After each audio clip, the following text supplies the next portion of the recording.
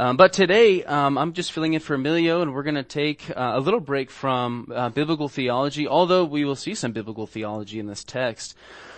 This message of this lesson is the high Christology of Paul.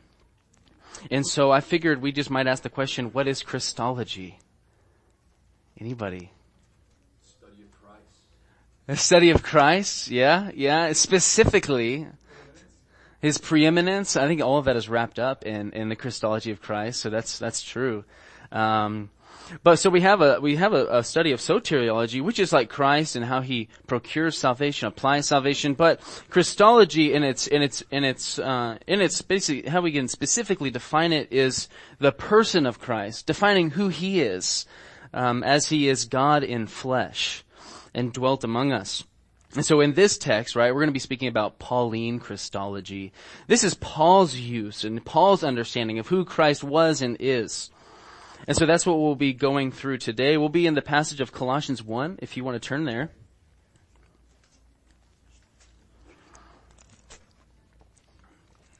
Colossians 1.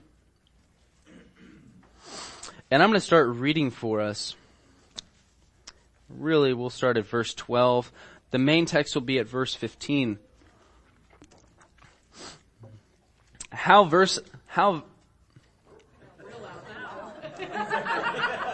That's triumphant. That is triumphant. That's right. That was the power of God. That wasn't me. That was not me. Brady, how are you, brother? Praise God. Amen. Good to see you. Wonderful. I wish I always had that voice. I need that street preaching. Right, brother? Amen. So verse 11 ends joyously. And that little word should be attached to verse 12. In my humble opinion, when you read the Greek, joyously giving thanks to the Father. Verse 12, joyously giving thanks to the Father who has qualified us to share in the inheritance of the saints. For He rescued us from the domain of darkness and transferred us to the kingdom of His beloved Son, in whom we have redemption, the forgiveness of sins. And so this is just kind of what precedes our text, and this is the main text, starting at verse 15, going to verse 20. He is the image of the invisible God, the firstborn of all creation. For by Him all things were created, both in the heavens and on earth, visible and invisible, whether thrones or dominions or rulers or authorities, all things have been created through Him and for Him. He is before all things, and in Him all things hold together. He is also head of the body, the church. And He is the beginning, the firstborn from the dead, so that He Himself will come to have first place in everything. For it was the Father's good pleasure for all the fullness to dwell in Him, and through Him to reconcile all things to Himself. Having made peace through the blood of His cross, through Him, I say, whether things on earth or things in heaven. Amen. So getting into this text, I just wanted to read a small excerpt of Matthew Henry. It's just kind of an informative passage. I just figured I'd quote and brought it with me. He says that Colossae was considerable city of Phrygia, and probably not far from Laodicea or Hierapolis. And we find mentioned together in chapter 4, verse 13, he says, it is now buried in ruins, and the memory of it chiefly preserved in this epistle. The design of the epistle is to warn them of the danger of the Jewish zealots who press the necessity of observing the ceremonial law, and to fortify them against the mixture of the Gentile philosophy with their Christian principles. And so this is kind of what you see, just for a little bit of background for you as we go into this text. Not so blindly, but our focus is not necessarily the text altogether, but the Pauline Christology and Paul's understanding of who Christ was and who Christ is. And so that's what we're going to get through. So what we do see here in verses 12 through 14 is the redeeming work of God, and we see a shift in the passage from verses 12 to verse 14. And so what we can say is in this passage, we can conclude that for those who are in Christ, we have been redeemed and delivered from the power and domain of darkness, is what he says in verse 13. 1 John 1:6, we have been freed from the prince of darkness. Ephesians 6:12 and 16. And as we all know, we have been delivered from ourselves, as Paul puts it so eloquently in Ephesians 5:8. For we were all at one time formerly darkness. So we were delivered from ourselves. And so beginning with verse 12, what we will see is this, is that it's a complete sentence from verses 12 to 16. Sometimes the best way to translate that in English is to kind of break it up and for you to understand the point of each line of the text. But in the Greek, it's really just one ongoing text that introduces Paul's high Christology. So verse 12 begins, giving thanks to the Father. So the Father is he is the object of this sentence right here at the beginning. And then it says, for what? And so verses 12 through 13, they express the shift in this text. We give thanks to the Father. And it's so, giving thanks to the Father, we would say that he is speaking about including them being the Gentiles. And so he says that he has given thanks to the Father who has qualified us, right? This is basically the Gentiles to share in the inheritance of the saints. And he goes on, for he rescued us from the domain of darkness and transferred us to the beloved Son, in whom we have redemption, the forgiveness of sins. And so we see that the passage begins with the focus on the Father and shifts to the work of the Son. And this right here is basically what you're seeing is the Messianic Son, the Son that is coming into history, stepping into history and procuring salvation. And he calls him the Father, calls him the Father, he is the Son of his love, is really how you would transfer this Greek text, and what he has done, and the fact that he has created all things. And so when you get to the next verse 15, where we are today, you're saying, we're basically being led from verses 12 to 14 that he rescued us from the domain of darkness and transferred us to the kingdom of his beloved Son. There's the transfer, in whom we have redemption. So this is his Son he's speaking about in time.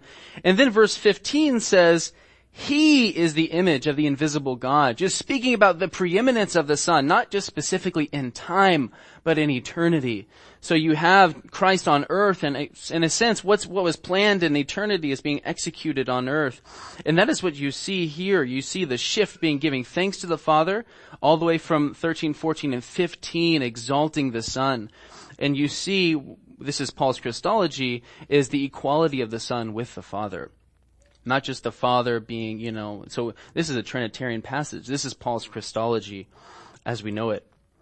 And so getting into Colossians 1, 15 through 20, a lot of theologians have called this a hymn, just because of the grammatical makeup within the Greek and the flow of it in the Greek is really beautiful. I'm still kind of studying it.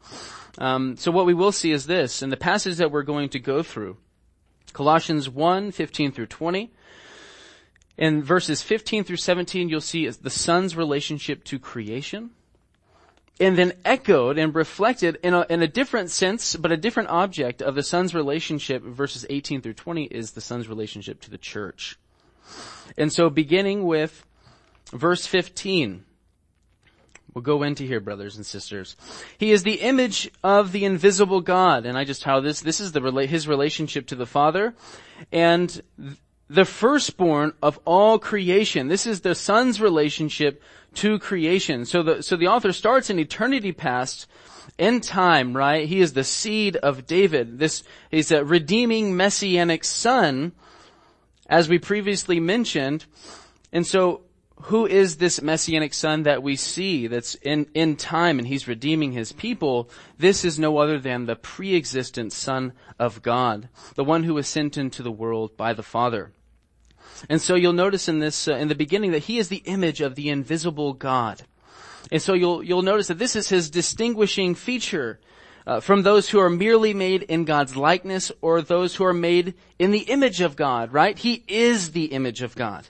That's who Christ is. And so what are some passages, brethren, where we can see things like this that express the image of Jesus Christ as the image of God, the divine image bearer of God? Where else do we see Christ, his deity, right? What are some of these passages that might express this? I don't know where the one is, but it says, oh, I'm sorry. That's okay. That's okay. You've seen me and you've seen the Father. Is that in John? Amen. That's one. Yeah. No, that's great. That's in John 14:9. John 14:9. What were you going to say, brother? Same passage. Amen. Amen. Which one you said that was? John 14:7. 14:7. Okay. Romans 9:5. Romans 9:5. Amen. That's John 1:1. Amen.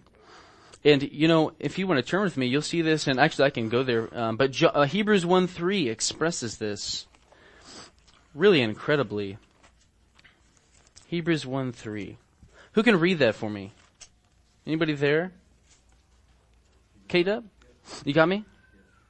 The radiance of the glory of God, Mm. and the exact imprint of his nature. Amen. He holds the universe by the word of his power. After making purification for sins, he sat down at the right hand of the majesty on high. Amen. Thank you, brother. So I have the NASB. So what he just said, he is the radiance of his glory.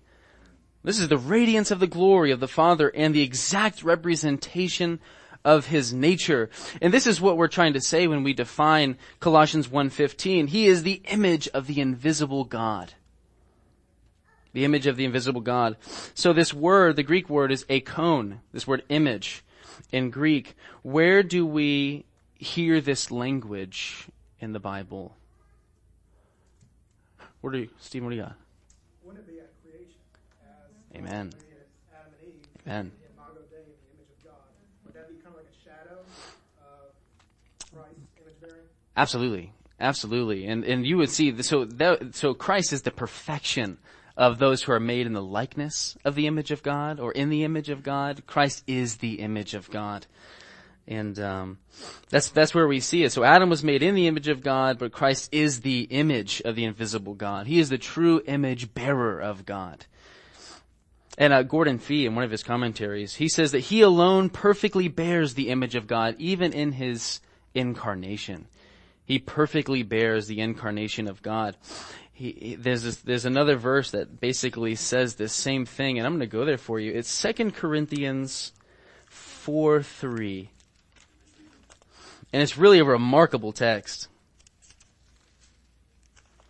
And all these texts, you really see that Paul has a very high Christology. So I'll go ahead and read this for you. 2 Corinthians 4, starting in verse 3 through 6. It says this: "And even if our gospel is veiled, it is veiled to those who are perishing, in whose case the God of this world has blinded the minds of the unbelieving, so that they might not see the light of the gospel of the glory of Christ, who is the image of God." Isn't that incredible? Who is the image of God. And then he goes on, he says this: "For we do not preach ourselves, but Christ Jesus as Lord, and ourselves as your bondservants for Jesus' sake.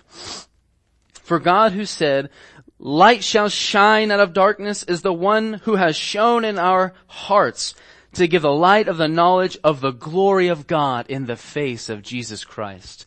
He is the invisible. He is the image of the invisible God.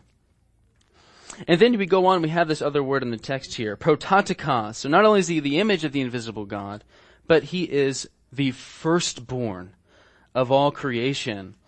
And this is really what this resembles, and what this indicates is the Son's relation to creation. So we just saw how the Son perfectly reflects the Father.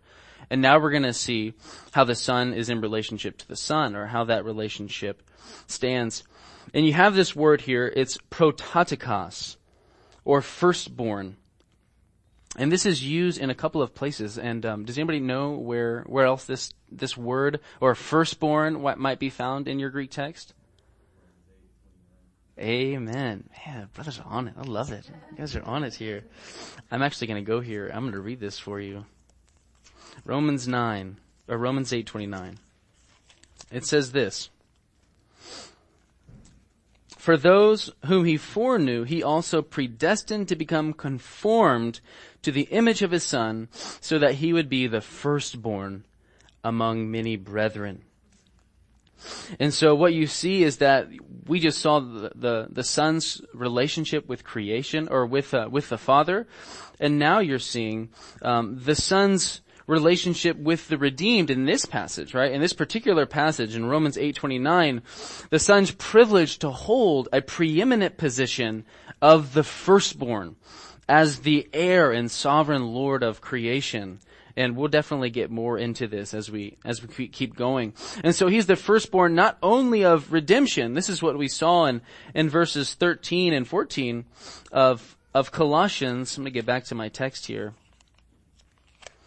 We saw this in Colossians 13, that we have redemption in Christ, but he is the firstborn, not just of redemption, but of all creation. And so he's just not the eternal or beginning, but the beginner of all things, is what this text is saying, what this text is getting to. You see that in John 1 through 5.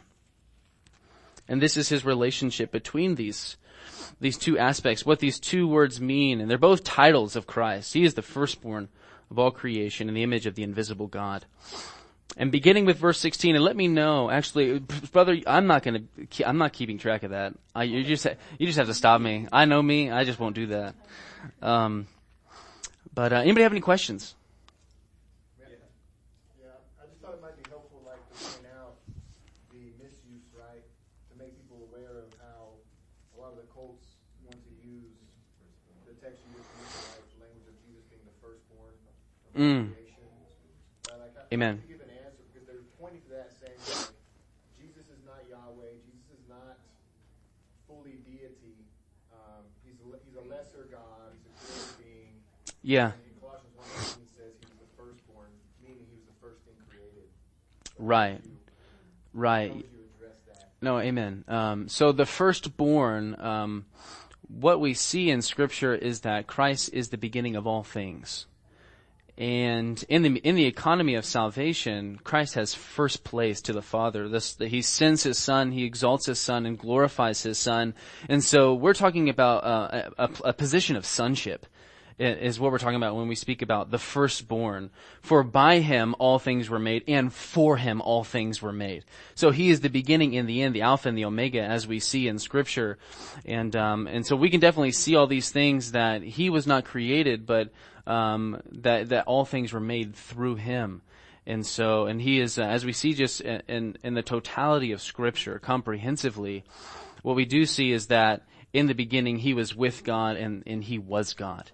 And so, putting all of those things together, because of course anyone can take a word, right? Any one of your Jehovah's Witness friends or Muslims, in Islam or whatever it might be, in Mormonism or Jehovah's Witnesses, they can take one word, but I think it's key just to have a good understanding of where these words are used and how they're used in context. And that's going to be the best way so you just have to know Scripture and know what these things mean. And this is what I believe, that this text actually makes those things known. Because yeah, brother.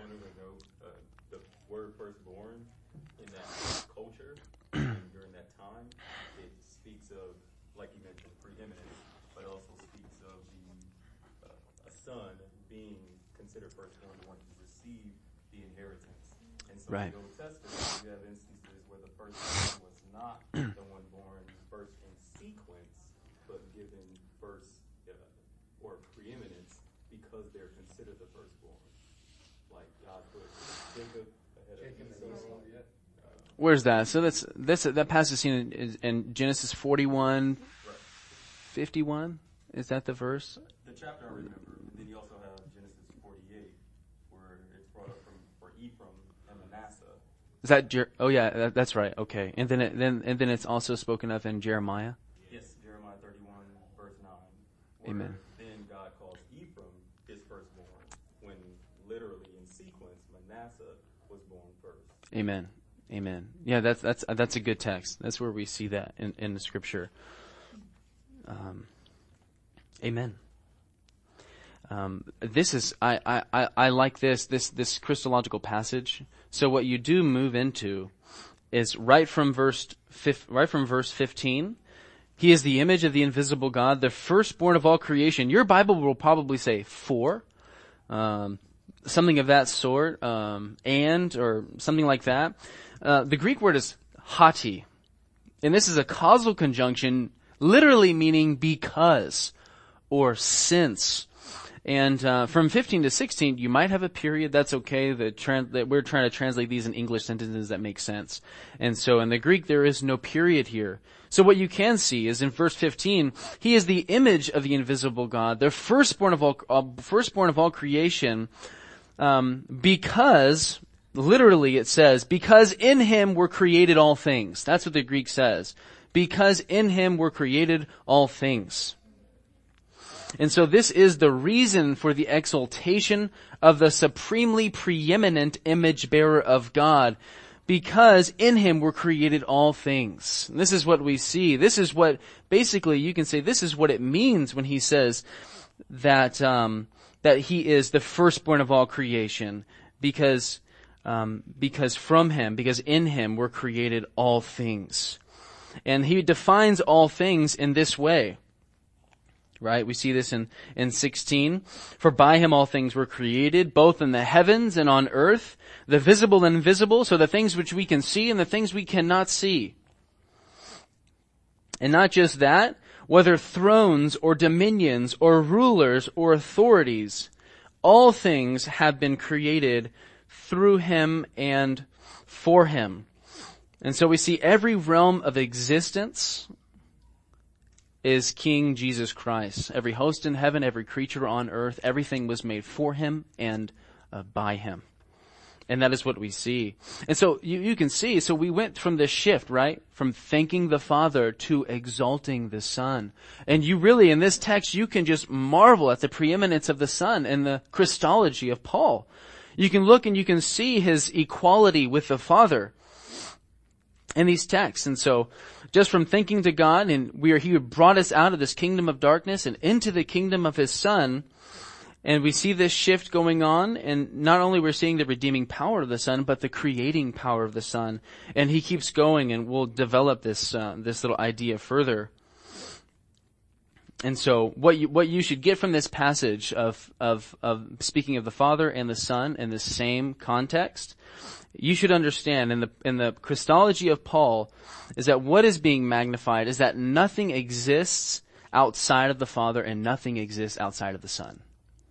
That's what you should understand. This is the preeminence of Paul's theology. We may not get that right on the surface, but this is what was being preached to them in these times. This is not something that was later developed, right? But this is something that Paul was preaching and teaching in the churches. The preeminence of the Son. This is what people were looking up to and worshiping and glorifying, is the equality of the Son with the Father. And so we see that through him and for him, that the Son is the divine agent of creation. 1 Corinthians 8:6 says something very similar to this. And I can turn here. It says, "Yet for us there is but one God, the Father, from whom all things, and we exist for him, and one Lord Jesus Christ, by whom all things exist, and we exist through him." And so every created thing exists to the praise of its maker. It is made to serve him, to point to him, and thus you'll notice that Christ's glory, right? His goal is his own glory. And his praise, as Revelation 5:13 says, is to be forever and ever, that the Father and the Lamb are to be glorified together. Which brings us to verse 17. Get back here to my text. I need to put my finger on this text. So we see that all things belong to him, made for him and through him, and he is before all things, and in him all things hold together. So he's basically re-emphasizing what he's previously said. But you will notice this in verse 17. He is before all things. He doesn't say he was before all things, right? But he is before all things. That's an interesting way to put it, right? He is before all things. Speaking about the eternality of the Son and his position of supremacy in creation and as the Creator. And so since Christ is not just the beginning, but the beginner of things, he exists perfectly independent of all things. And that is what this verse is getting at in the latter half. And in him all things hold together. All things are not holding Jesus Christ together, right? And so we obviously, if all things hold together in him, he cannot be a created thing, right? He cannot be a created thing, because then he would be dependent on something. But what this verse is saying is he is dependent on absolutely nothing. But every second of every day depends on the Son. Every second of every day is kept by the Son and sustained by Him. And I put here just, it's because of the sustaining hand of Christ that this fallen world doesn't just disintegrate, and the world of sinners that live here aren't unleashed to deeper degrees of depravity. It is the sovereign hand, the common grace of God who is sustaining and upholding all things. And that is the reason we don't see things as worse or as bad as they could be. Maybe as bad as they should be, as wicked as we are. And so we should thank Him for His common grace, that God sustains all things, that He holds all things together. Thank God that He holds all things together and holds back the evil, especially in our cities and in our churches. And so we are happy that God is in control and that He's sovereign. This leads us to verse 18. Anybody have any questions about that? We're okay, brother? I think to underscore what you just mentioned, in Genesis 20, there's an instance where I believe Abimelech is going to sin against God, but he stops him. And so Oh, right. That's an example of it from the Old Testament. Amen.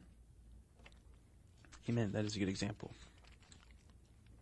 So, getting into verse 18, he goes on and he says this.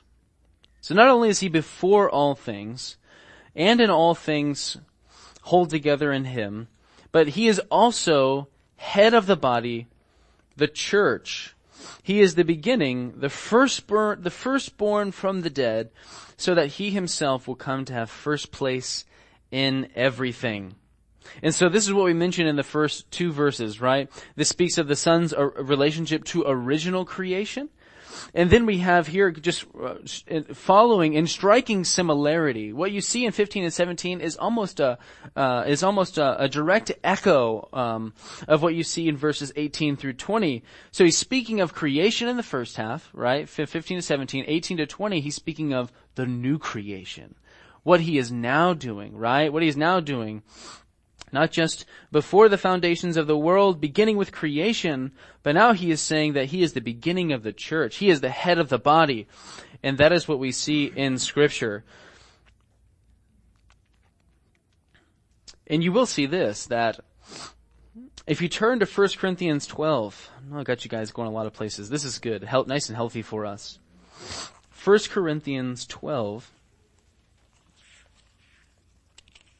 And if I'm going too fast, just let me know. 1 Corinthians 12. I'm going to read starting in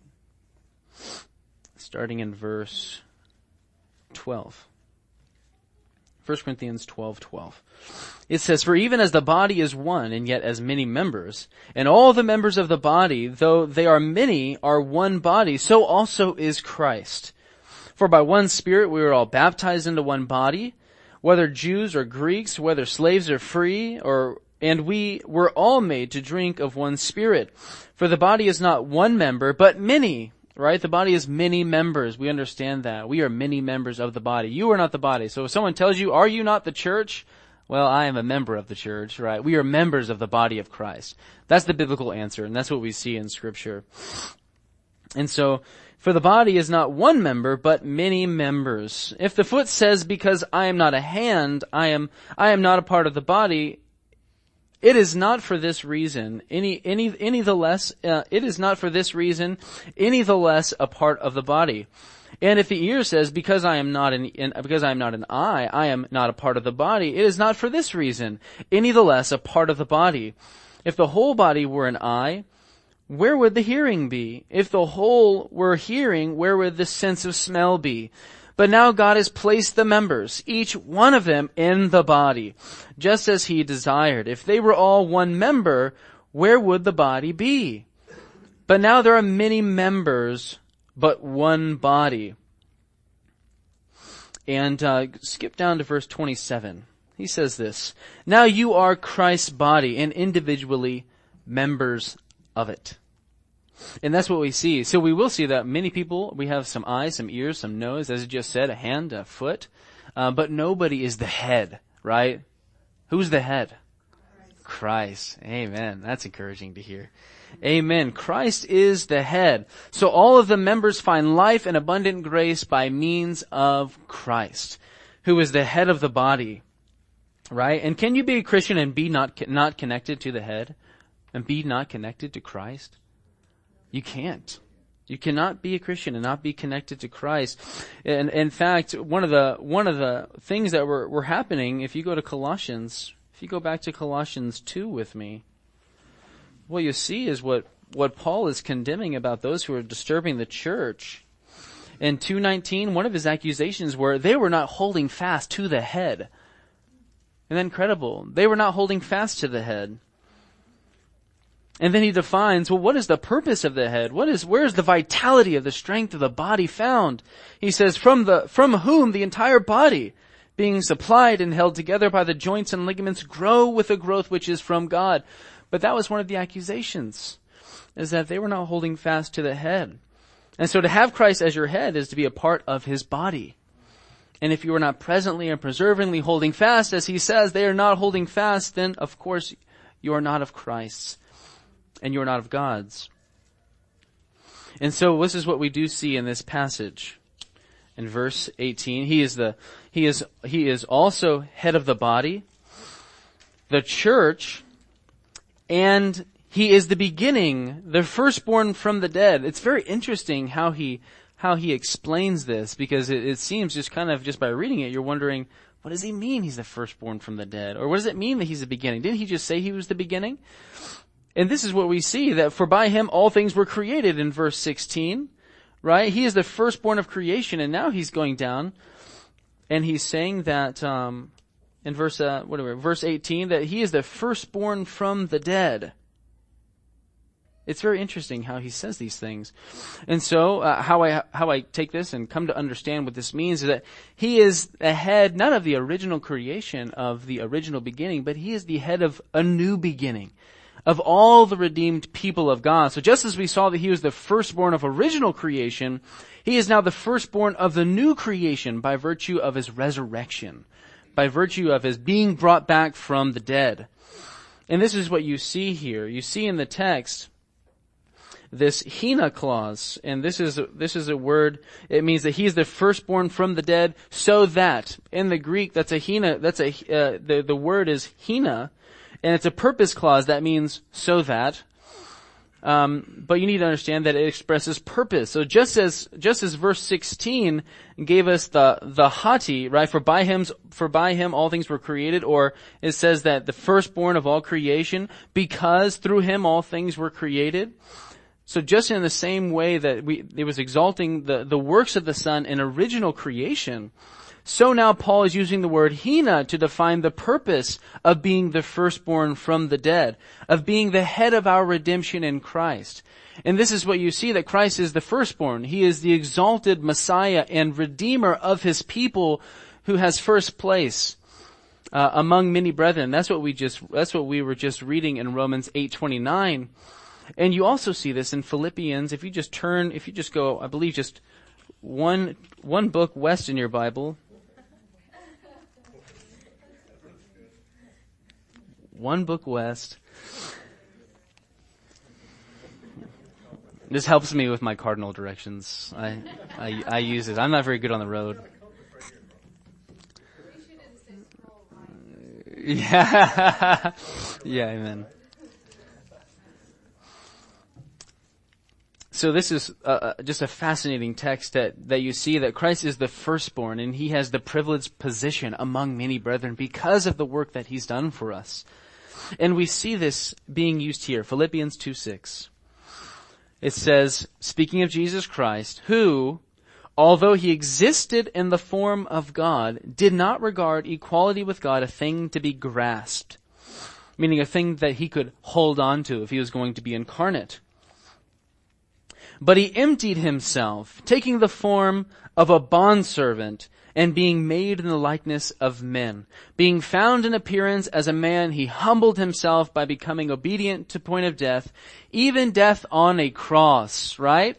And so he is the firstborn of many brethren, it says, by virtue of his redeeming work as the Messiah, as the Son, who is God incarnate.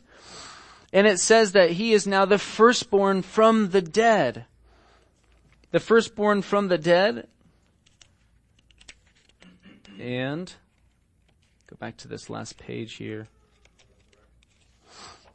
So the firstborn from the dead, and then this is the hina clause that I was telling you about, so that he himself will come to have first place in everything. And so what we just read in Philippians 2, right, 6 through 9, right, that God had highly exalted him because of his humiliation to come down and to give his life a ransom for many. And it says that for this reason, that he might be the firstborn among many brethren, right? So that he would come to have first place in everything. And this is what this is speaking of. For this reason also, God highly exalted him and bestowed on him the name which is above every name, so that at the name of Jesus every knee will bow, of those who are in heaven and on earth and under the earth, and that every tongue will confess that Jesus Christ is Lord, to the glory of God the Father.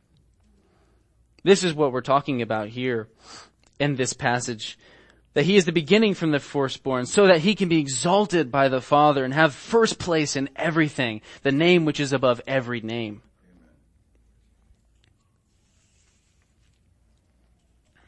Any questions? I think it's a beautiful thing, that he is the resurrection and the life. Amen. Body for himself, body. Amen. Amen. The new creation. Christ is the head of the new creation as he was the original creation. Incredible. This is what's wrapped up in Paul's thoughts here in Colossians. Incredible. What a high Christology he has. What high thoughts of God that were being revealed to him. Truly just remarkable. We miss it. We're just kind of like, it seems kind of vague, but until the Spirit helps you understand some of these things and illumines truth and knowledge just by understanding what he says about these things and throughout the whole of God's Word, it really is remarkable. To think of like this condition that he's in, You'd think the first one was, pray for me, I need help. Being in prison? I'm in shame. Mm-hmm. Deliver me or something like that. But he doesn't. It's like he's going off on the glory of Christ, and he's in such a horrible situation. Amen. Facing death or just persecution. You would really think, and there's like not much of him even in this. Yeah, amen. Of himself. From a prison fighting heresy. Yeah. Isn't that incredible? And it makes me think of his position prior to his conversion, being a Pharisee. He was very devoted to monotheism and Unitarianism. And now he's exalting what they would consider, looking at him, a man to the position or the attributes that God has. That's a very, very big leap. Amen. Supernatural leap that he took. Amen. Yeah, that's truly incredible. He was confronted with the living Christ. You remember what it says in Acts 9? I can just go there. But I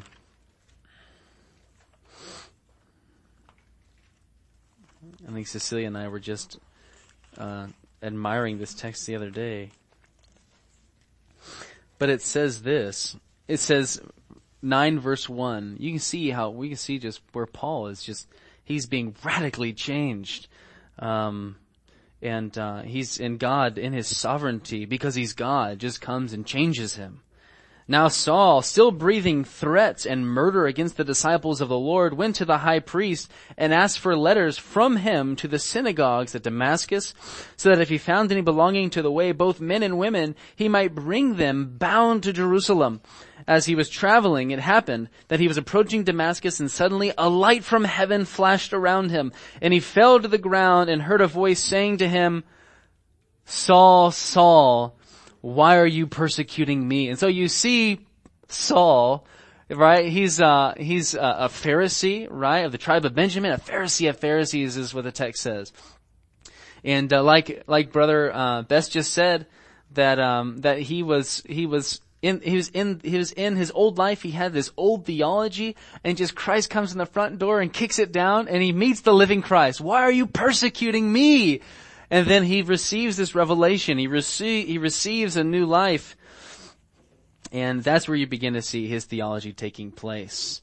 And he begins with, I believe it's the next verse. And he says, "Who are you, Lord?" That's what happens when Christ comes to him. He responds with calling him Lord. Yeah, amen. Amen.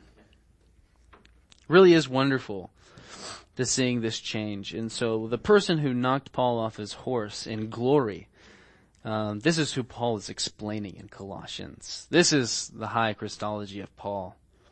It truly is remarkable. And I think we're doing okay. We have 10 minutes or so. Oh, wonderful. That's good. Okay, so verse 19. We go on and it says, "For it was the Father's good pleasure for all the fullness to dwell in him."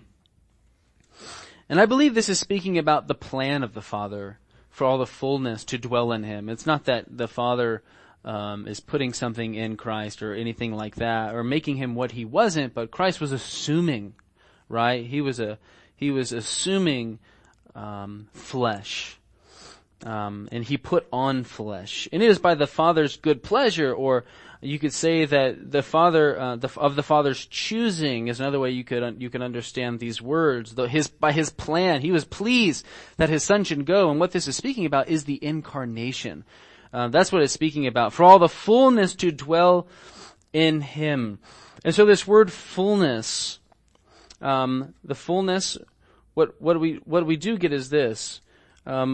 Though this verse right here, the Father's good pleasure for all the fullness to dwell in him, it's kind of hard to define exactly what he might mean, but it seems like he expands on that a little later in the next chapter. You go to Colossians 2:9, and he basically says the same thing. For in him all the fullness of deity dwells in bodily form. Right? So this word deity, so we kind of use this word, it's Paul using the same word, and we want to say, okay, throughout the text, where does Paul use this word? How does he use this word? And directly following, in the same letter, he uses the same word, speaking about the divinity of Christ, the deity of Christ. Colossians 2:9, for in him all the fullness of deity dwells in bodily form. And so the word theotikos, this is that word for the deity, right? The divinity, the nature of God. And this word is somatikos. Somatikos is the word that is in bodily form, the bodily, or speaking to the incarnation itself, for God to dwell in human flesh, is what we're talking about. So it seems to be speaking of a divine incarnation of Christ. That's what this verse, you could really summarize it as. The incarnation was the means used to procure redemption and to seal our reconciliation. Not just our reconciliation, but the reconciliation of all things. And so, and it is key here where it says in verse 19 that for it was the Father's pleasure for all the fullness to dwell in him. And what he's speaking about, and what we have to be clear, is that God inhabits the cosmos, right? He inhabits everything. And so what he is speaking about in here, when it's speaking about dwelling, the focus is on Jesus Christ and the fullness of deity dwelling in him, the divine incarnation of the Son. There's a little hymn that I really like. It's called "Let Earth and Heaven Combine" by Charles Wesley. And it starts like this: "Let earth and heaven combine, angels and men agree, to praise in songs divine the incarnate deity. Our God contracted to a span, incomprehensibly made man." This is really incredible. And it really just kind of defines what we're talking about, that God who is incomprehensible was made man. The incarnation, so divine and so expansive, and it's really, to understand it is beyond us, and we only have what the Spirit allows us to understand and know, and it's really as close as we can come to understand these divine things. And actually, we're getting to the last verse, so this is good here.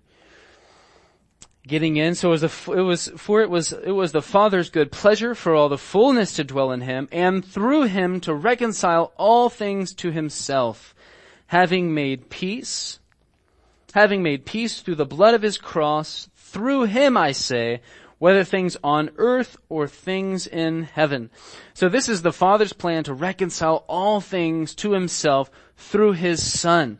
Jesus is the great mediator of reconciliation. He stands in the gap between finite creation and their immortal God. And so in his humanity, though he died, he didn't just die, but he effected peace. This is what this verse is saying. He effected peace, and through the satisfaction of the Father's wrath and the death of his Son, we have reconciling peace with God. And you can expound on that a little more, that how did we have peace? One of the things that the Colossians were worried about, you could say, is that the authorities of Satan, the authorities of the men who were persecuting them, the rulers, and all these things that are really flesh and blood, and not only that, but the principalities, the prince of air, as Ephesians 2 says, what they were fearful of is that they would be overtaken and overcome by these.